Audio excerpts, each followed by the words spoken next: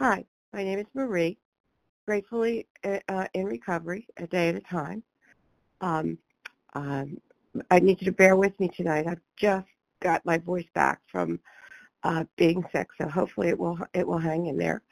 Let's get the. I've been in the pro. I first came to OA in 1983. I'm 100 and I don't know 40-some pounder. I have 15 years of abstinence now. Very grateful to share my experience, strength, and hope. I have the usual story. every diet pill, you name it, I did it.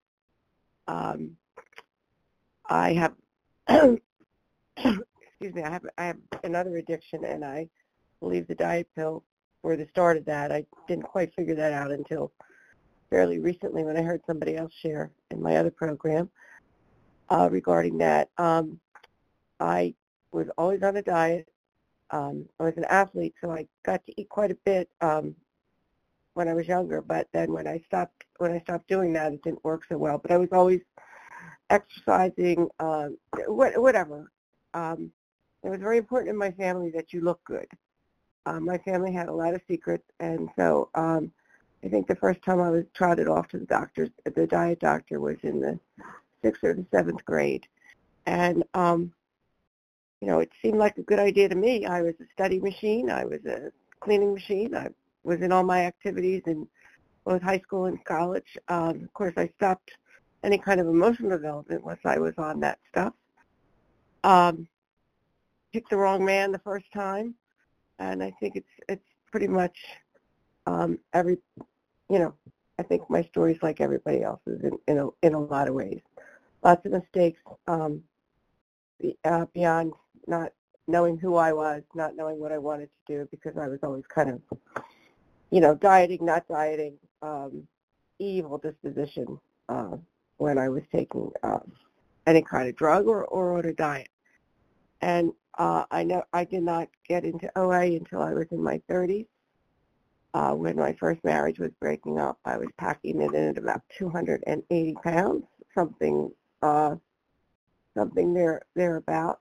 Had absolutely no idea what OA was, what food addiction was, knew nothing except that I was too fat, and I was absolutely convinced that if I lost weight, not only would my husband come back to me and I would live happily ever after, but the whole world would turn into sunshine, flowers, and roses. But I came in, I learned I was in the clutches of a dangerous disease, and that I had the disease of war, and that all of the methods that I had been doing and all of the money that I had spent, many times that I did not have, but was spending anyway, was absolutely no defense against it. I had an allergy of the body and an obsession of the mind, as it says very, very clearly in the doctor's opinion in the big book. And an obsession is an idea that outweighs all other ideas. So it's what am I going to eat? What am I not going to eat? How quick is it going to take me to lose this? So learned the nature of the disease, worked the steps, and I still didn't really realize that the weight wasn't the problem, the food wasn't the problem, that I was the problem. And I'm going to read a little something here on page 25 in the big book, which is one of my favorite passages. Almost none of us like the self-searching, the leveling of our pride, the confession of shortcomings, which the process requires for its successful consummation. But we saw that it really worked in others, and we had come to believe in the hopelessness and futility of life as we had been living it. When therefore we were approached by those in whom the problem had been solved, there was nothing left for us to do but pick up the simple kit of spiritual tools laid at our feet. We have found much of heaven, and we have been rocketed into a fourth dimension of existence which we had not even dreamed. The great fact is this, and nothing less, that we have had deep and effective spiritual experiences which have revolutionized our whole attitude toward life, toward our fellows, and towards God's universe. The central fact of our lives today is the absolute certainty that our Creator has entered into our hearts and lives in a way which is indeed miraculous. He has commenced to accomplish those things for us which we could never do by ourselves. Now, did I come jumping into the rooms and get this all at once? No. It took me a long time to fully surrender. It took sitting in meetings and listening. It took listening to a sponsor, and it took a relapse for me to really fully surrender to my innermost self that this was a disease, this was a deadly disease, and that there was no playing around, that my experience with the steps had to be a full surrender, which I thought I had done the first time around, had to be a full surrender with no nonsense, with no lurking notion that for holidays I would eat differently, or on vacation I might eat differently, or maybe sometimes I wouldn't. I weigh and measure my food because I have the disease of more, and I cannot figure out for myself. And I was the most miserable, unhappy person on this planet when I was eating. I heard somebody say, if I treated, something like if I treated other people like I treat myself, they would move, and that's basically it. I thought I just thought I was no good. I couldn't do anything right. Everything was my fault, and it's really not God's will for me to sign up to abuse myself. And I wish those were my words, but I heard another speaker speak. There's nothing new that I say. It's all things that I've heard along the way. So I've reworked the steps several times, and every time I work them, every time I give service, every time I help a sponsee, I get more out of it myself. And it's like an over and over and over repetition and a constant learning. Every experience I've had since I've become aware of the 12 steps in this program has just refined what I need to do. And I learned far more from my mistakes than I ever learned from my successes. That's just how it goes for me. Again, I have a strong program today because of a relapse, because I only thought I had surrendered. For me, the big book is a textbook of a solution. It's not easy. Sometimes it's not pretty, but I basically learned how to live from the steps. I believe it's December 7th, the Reading in Voices of Recovery. It talks about practice, prayer, perseverance, and progress. And that's been my journey all these years. Just continuing to do the next right thing. When I don't know what the next right thing is, I take it to prayer instead of to the refrigerator. I call my higher power God, but when I wasn't so sure about it, it worked. I borrowed my sponsor's higher power in the beginning. But I've been stuck in this house for 2 weeks, and it has been good. It has been a good experience because I've had time to settle down and realize that I'm a little old to be running around and doing as much as I've been doing. And it really took a smack in the head, because that's how I learned. You have to give me a good smack with a 2x4, because I think I know everything. Again, with this disease of more. What else can I say?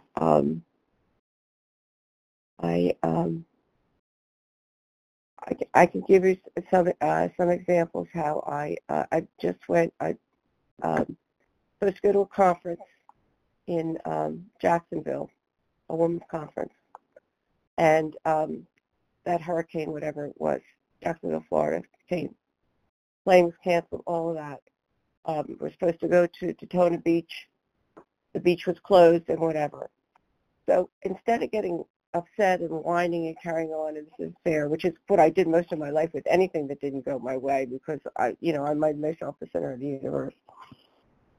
I thought about it. I said, well, if we're meant to go, we'll go. So they rescheduled us for where we would only be able to be 5 days. So I just took a chance, and I called. We were flying into Orlando anyway. I just took a chance, and this is because I stay calm, that my timeshare in Orlando would be available. And it was. Now, that doesn't usually happen. But my point there being is I stay calm now when something goes wrong. And things always go wrong. That's just life. But before, when things would go wrong, I was like, oh, whoa, no, no. But that doesn't do anything. In my case, it makes me want to eat, or it used to. Now, if something goes wrong, the first thing I do is take a couple of deep breaths.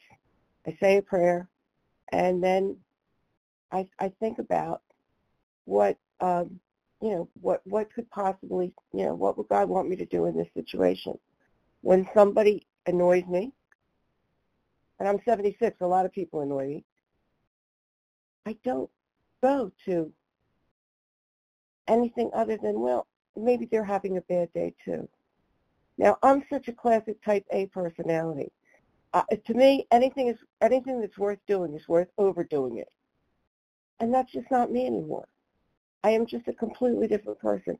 Sometimes I write for my sponsor every day. I write gratitudes, all of that. Sometimes when I'm writing, I think, who is this person that I've turned into?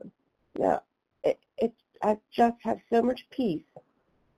I don't get into other people's business. I realize that my business stops at the end of my nose. Well, my whole family, they all have master's degree in getting into each other's business. And, I learned that, but I unlearned it just because I stayed in the middle of OA. I stayed in the middle of the steps. But it took a long, long time.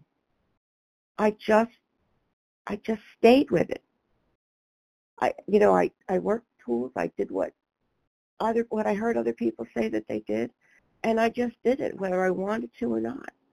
I remember back in the beginning when I first came in, I said to my sponsor, I don't want to. And she said, what does that have to do with it? I've only had 2 sponsors the whole time. This has just been such a miracle for me. I love OA. I love the steps. I love being part of the solution when something goes wrong rather than part of the problem. I used to think, I didn't do anything big and grand in the world. I had a career, but it wasn't all that great. It was like my family, they thought you should have been a CEO or a doctor or a lawyer. So I said to my son one time, I said, Mom, I said, Mom, Mom had a nice life, but she didn't do anything really great. And my son, who's heard programs for his entire life, he said, well, he calls me math just to annoy me. He says, well, Mom, maybe you made a difference. And I thought about that. I said, I probably, at this point in my life, I'd rather hear that than I'm not rich, but I'm comfortable. I'm a widow from my second husband. I live with 2 cats. But may not have everything I want, but I have what I need. And I like it. I like my life. And I really don't have much more to say than that. But I was a real cranky, bitchy lady when I was in my disease. And I'm not anymore. And I've been working at it for years and years and years. And I have my moments. I do talk too much. My son and my friends were delighted when I lost my voice. But it's just okay. It's okay to just be me. And to be 76 and be content is nice. I'm healthy because I haven't eaten crap in forever. My late husband used to say I was going to grow wings and start saying cluck with all of the chicken and stuff I ate.